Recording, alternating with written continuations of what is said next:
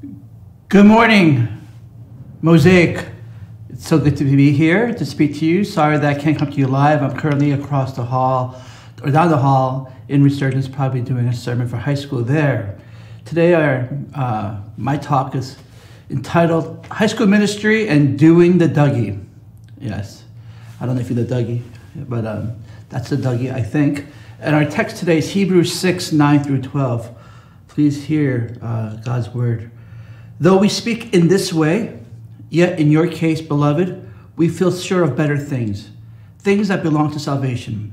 For God is not unjust so as to overlook your work and the love that you have shown for his name in serving the saints, as you still do.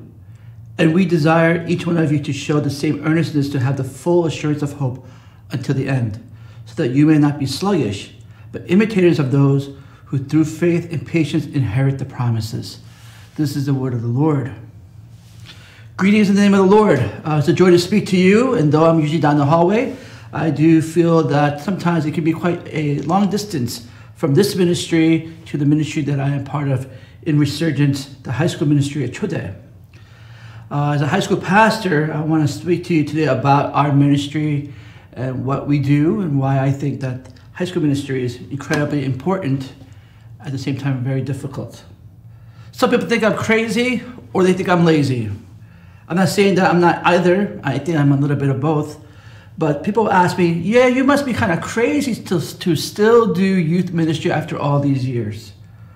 Why don't you do some real ministry? And maybe they don't say it in those words, but that's kind of what they mean. When will you graduate out of this kid stuff and do some real preaching? Which leads to thinking that maybe they think I'm really lazy or incompetent to do those things, to do adult ministry, or lazy to not engage in this quote-unquote real ministry. And I think that is how I'm viewed a lot of times. And to say that this is my joy, to others it may not seem like it's being sincere, but man, I've been called to do youth ministry and it's my joy. And until the Lord changes my direction, I think this is going to be the hill that I die on. I think it's the most, it's not the most alluring, it's not the most respected ministry by far, especially in the Korean American church. It straddles somewhere between like glorified babysitting and light policing in the eyes of many people. But I want to debunk that and propose to you why I feel that this is the most important and the most difficult ministry at the church. High schoolers, they go through the most visible and invisible changes in the shortest amount of time during a person's life. They're physically going through puberty, emotionally they are sensitive and fragile, spiritually they begin to challenge held beliefs for the first time, and socially they are living in a physical and digital world more than ever before, especially with the onslaught of social media and all that it brings. They're going through chemical, biological, emotional, physical, and spiritual change in a very quick and short 4 years. They go from liking unicorns and Beyblades to determining their future and applying for colleges and universities, trying to figure out what major they're going to have. The primary source of affirmation are peers at this time. And the primary source of pain are also peers. Therefore, peers at school and peers at church are loved or sometimes despised. And once held places of love and safety and care become places of dread and despising, depending on sometimes the peers they're with. So as all this stuff is happening and you throw all that stuff into this big stew, it is a messy, sticky time. And it is a beautiful place to be, actually, to engage with students as they're going through all this change and to introduce to them the gospel that is constant, that doesn't change. The one thing besides the sovereign grace of God that reaches these students in these 4 precious years is another older person who shows genuine, authentic care and love for them, who consistently comes and meets with them and speaks to them. A survey by the International Bible Society indicated that 83% of all Christians make their first commitment to Jesus between the ages of 4 and 14. That's why we have this thing called the 4-14 window for missions, focusing on missions on ages 4 to 14. But youth or teens aged 14 to 18 have only a 14% probability of doing so, of making a decision for the Lord. So that's a drop off of 69% from 83% to 14%. And then unbelieving adults aged 19 and over have just a 6% probability of becoming Christians. That's a drop of another 8%. So between 4 to 14 and 14 to 18, something happens. In that age range, something very crucial happens after junior high. I would argue that junior high is probably the most important because that's where they make the most decisions for Jesus.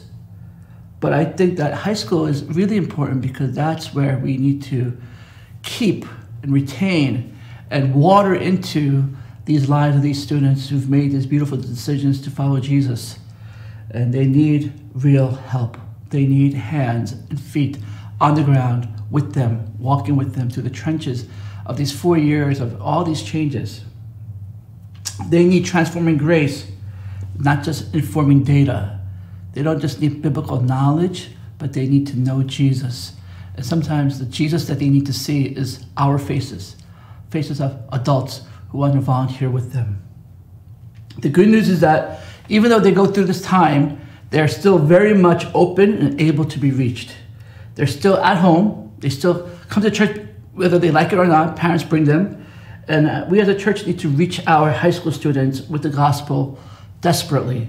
We have the gospel, but we need you and others to volunteer to carry that gospel to them, to be committed to them, to walk with them in the 4 years of high school. They need consistent older brothers and sisters in the faith. If you think about your conversion, if you think about your time at the church, if you were raised in the church, it's probably not a sermon or a pastor that made the big difference, but it's probably some other person, an older brother or sister, a teacher, who came alongside you and encouraged you and walked with you and listened to you. We need you to do those things. We need those type of people. Our high school ministry has changed and will continue to change. And that's why I think that no one is actually a youth expert for too long. Because once you think you have it figured out, everything changes. This is my 31st year in youth ministry. It's been a long time. But you know what? I don't have 31 years of experience. I have 10 cycles of 3-year experiences because every 3 to 4 years, everything changes and I become a noob. I become a beginner again. Things that I think worked before stop working. And I had some cycles where it was great. Things worked great. And I had some cycles that just didn't work out good at all. I just could not really catch what was happening. It's difficult. I'm in my 10th cycle of being a noob, of being able to think about what's happening and who these students are, how different they are from 10 years ago and 15 years ago, even 6 years ago. So it's a truly unique ministry where the traits of the ministry are changing. We have a completely new congregation every few years. Students graduate and we have new students come up. The best students are seniors that are sitting with you today, that have joined you for the first time. We welcome you. I'm glad that you're sitting here and you're watching Mosaic. I'm pretty sure that Mosaic and the pastors and the congregation here love having you just as I love having you. And you are the best, you are the greatest. But now that you're gone, and that makes it so sad. And we lose you every year, the senior crop, right? The creme of the creme. And we get new 9th graders. Still green behind the ears and still just unaware and not as sophisticated as you all. So youth culture is always changing. And if you don't adapt, you outdate yourself. A lively ministry 1 year can become stale and outdated within 3 years. So the core of our ministry remains biblical, but our students live in a rapidly changing world. So youth ministry therefore needs to reinvent itself. It has to contextualize over and over again. That's where it becomes challenging, but also that's where it becomes really fun because you don't get too used to doing things the way it's always done. You have to always kind of rethink and revamp and bring in fresh air into a ministry. But one of the anchors of our high school ministry that remains throughout the changes, throughout the years, is service.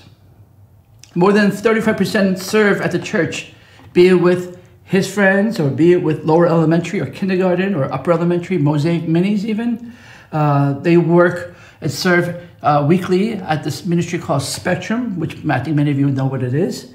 We're not there because of the pandemic, but we go there every Saturday. We serve those who are non-able-bodied people at this group home in Norwood, in Closter, called Spectrum. We do a monthly City Meals on Wheels where we go out and we hand out meals to people who are shut in their homes.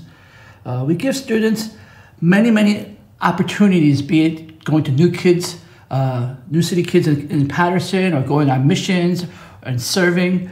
We want them to have a lot of opportunities to serve, and I think that's one of those things that don't change.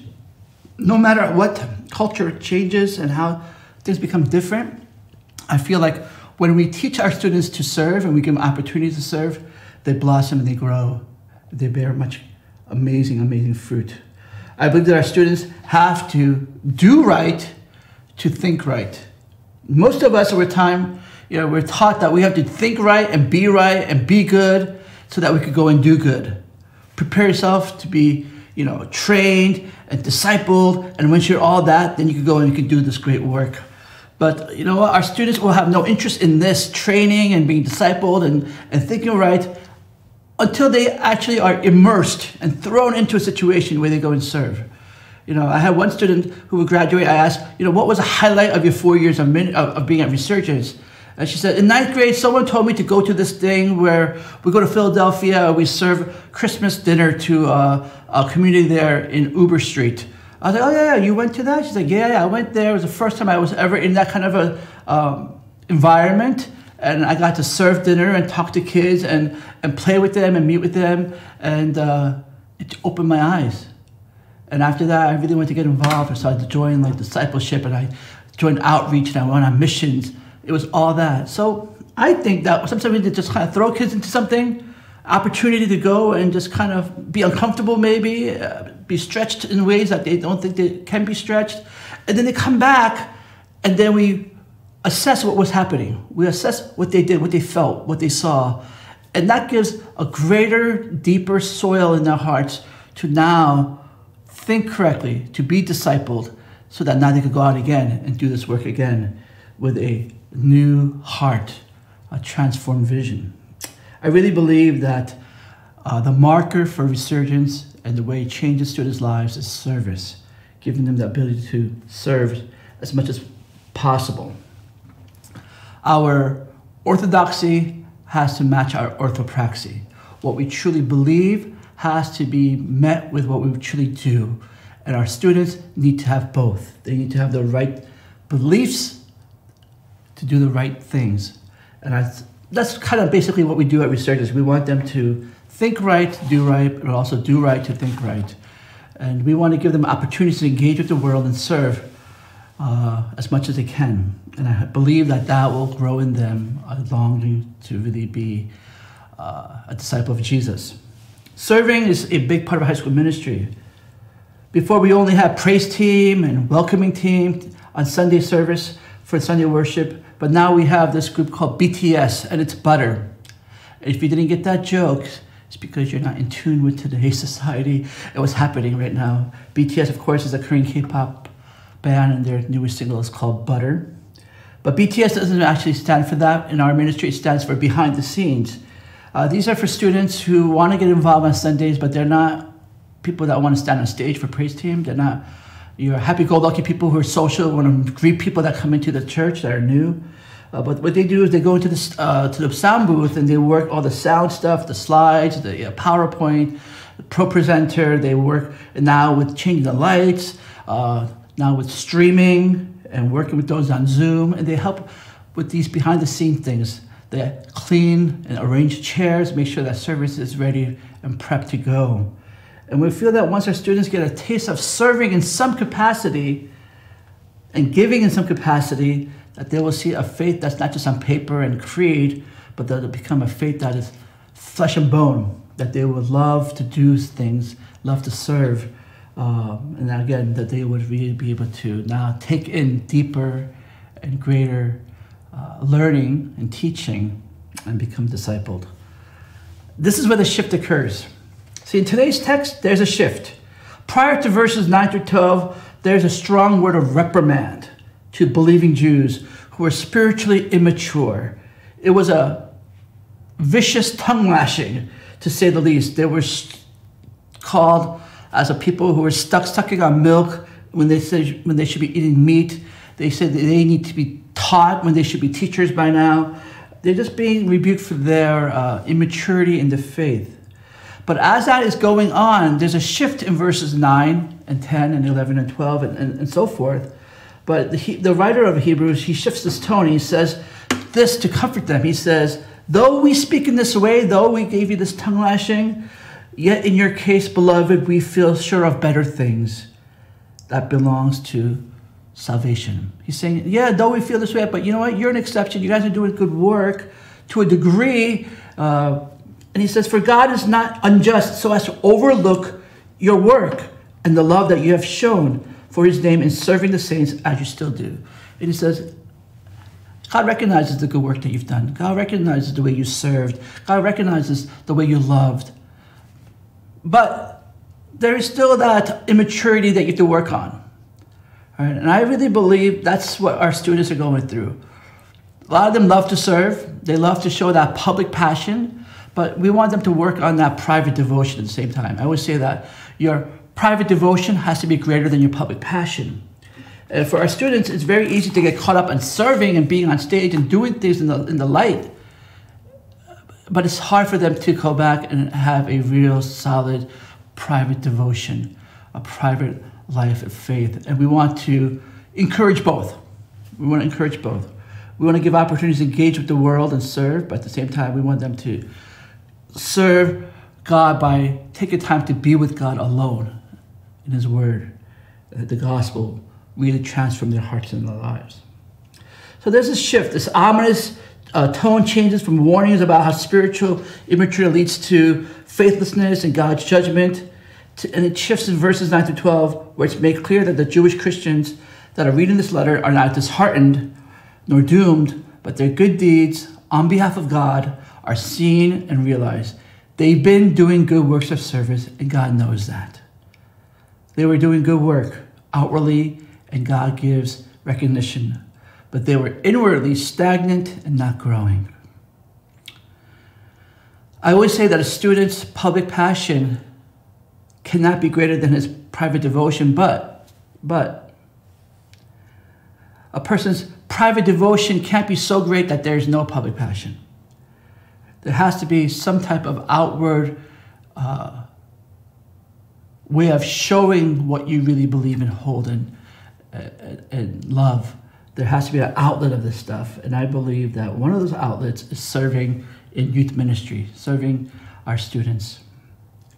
You know, we want our students to have deep roots and high-reaching branches.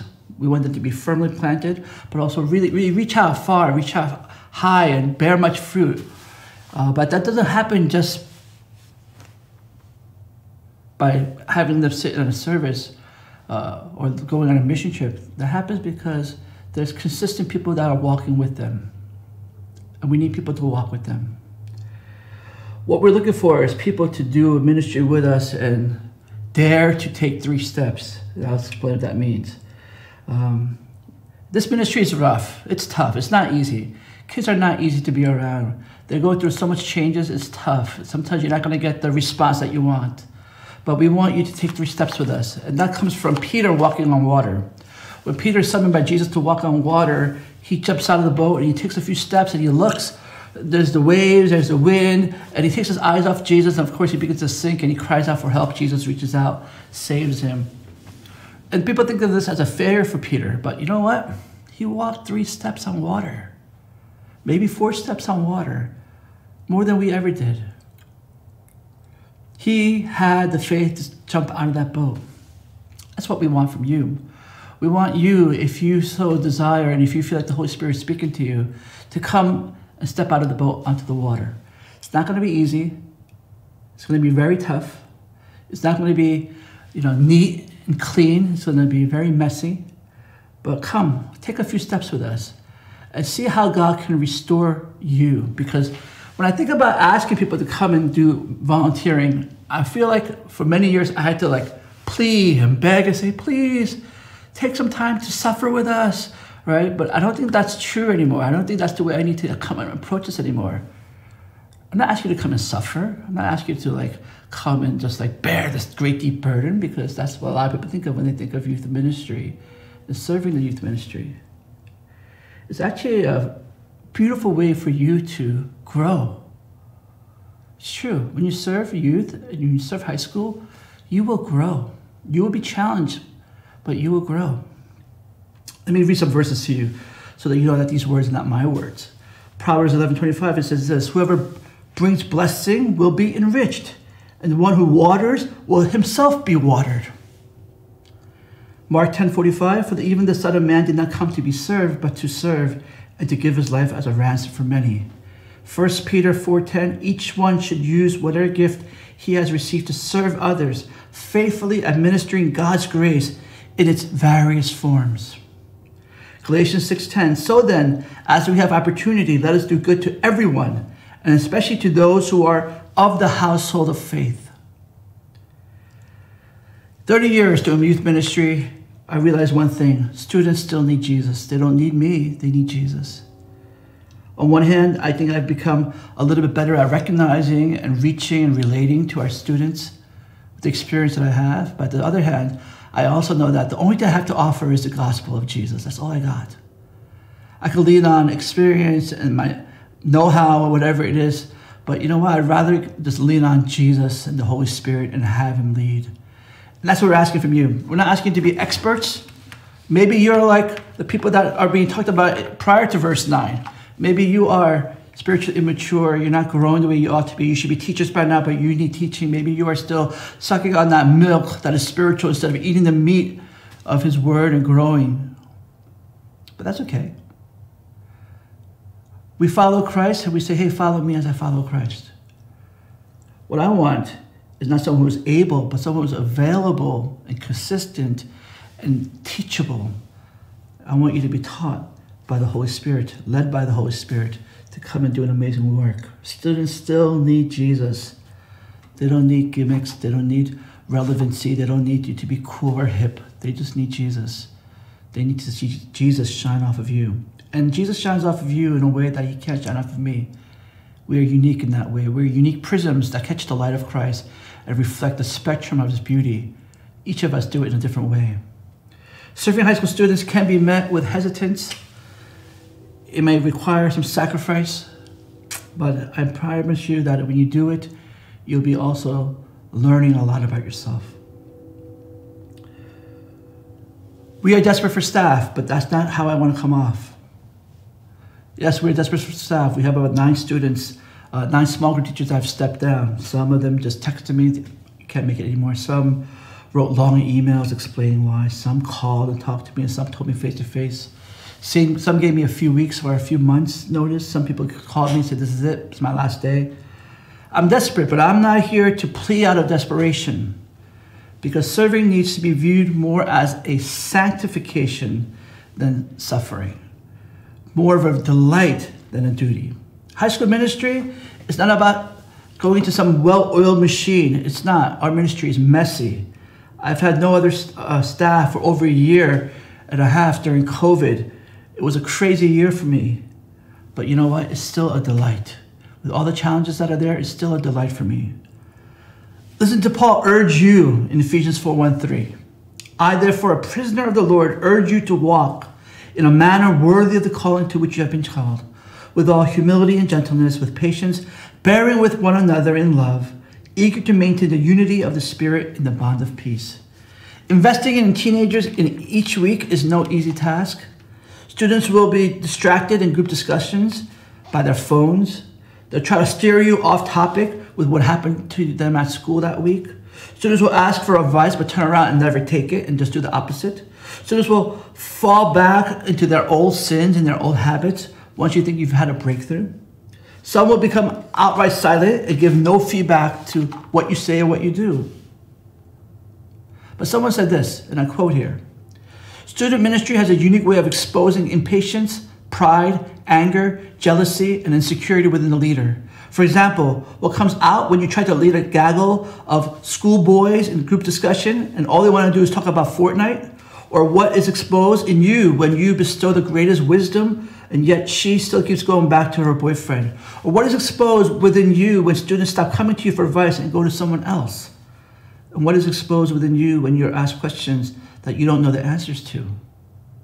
To each of these situations, the countless others of the adult volunteers have the opportunity to lean on their own ability or to turn to Jesus for confidence, humility, grace, and patience. Doing student ministry will force you to lean on Jesus.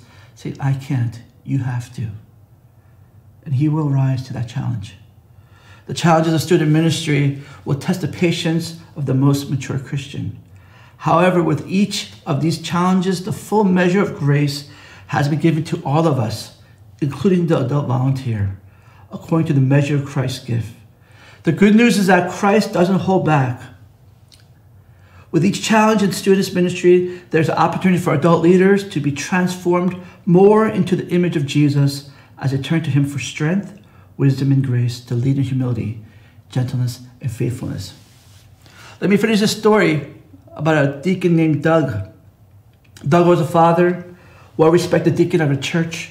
He was well-dressed, well-mannered, and a successful man. He approached the pastor of a high school ministry and said, hey, I want to serve Sunday school as a teacher. There was one class in need of a teacher because one teacher just had quit. And the pastor said, hey, I'm kind of reluctant to give you this class because it's a class of unruly, wild ninth grade boys. They're smart, they're intelligent, they're quick-witted, quick-tongued, and outright they are loud and wild. Would you be willing to take that class? And Doug said, I would. He prepared many, many hours for his class. He did research, prepared many pages of notes for a small group, prepared snacks, brought it, and he brought energy, and he brought a big smile with him when he came to small group every single week. But most of it was spent trying to maintain decorum and quiet for him to speak and share his prepared lessons. They didn't have any of it. They would steer off topic, they would make rude comments. And after feeling like he was getting nowhere with this class, he approached the pastor after 6 months and said, this is not for him. I can't do this. I'm not the right person. The pastor begged and pleaded just to try it a little longer. Unwillingly, he agreed to stay a little longer. He taught and shared and gave his heart to these boys.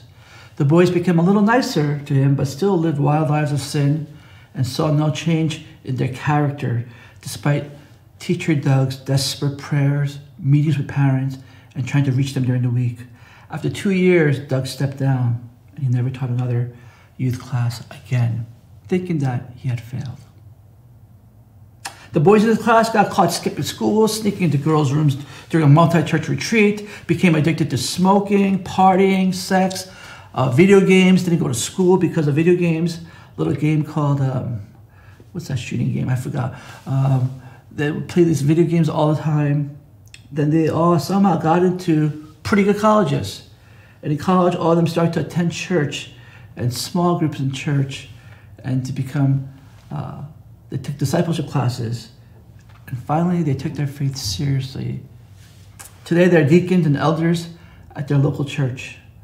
When asked who had the deepest impact on their faith, they said, their teacher, Doug.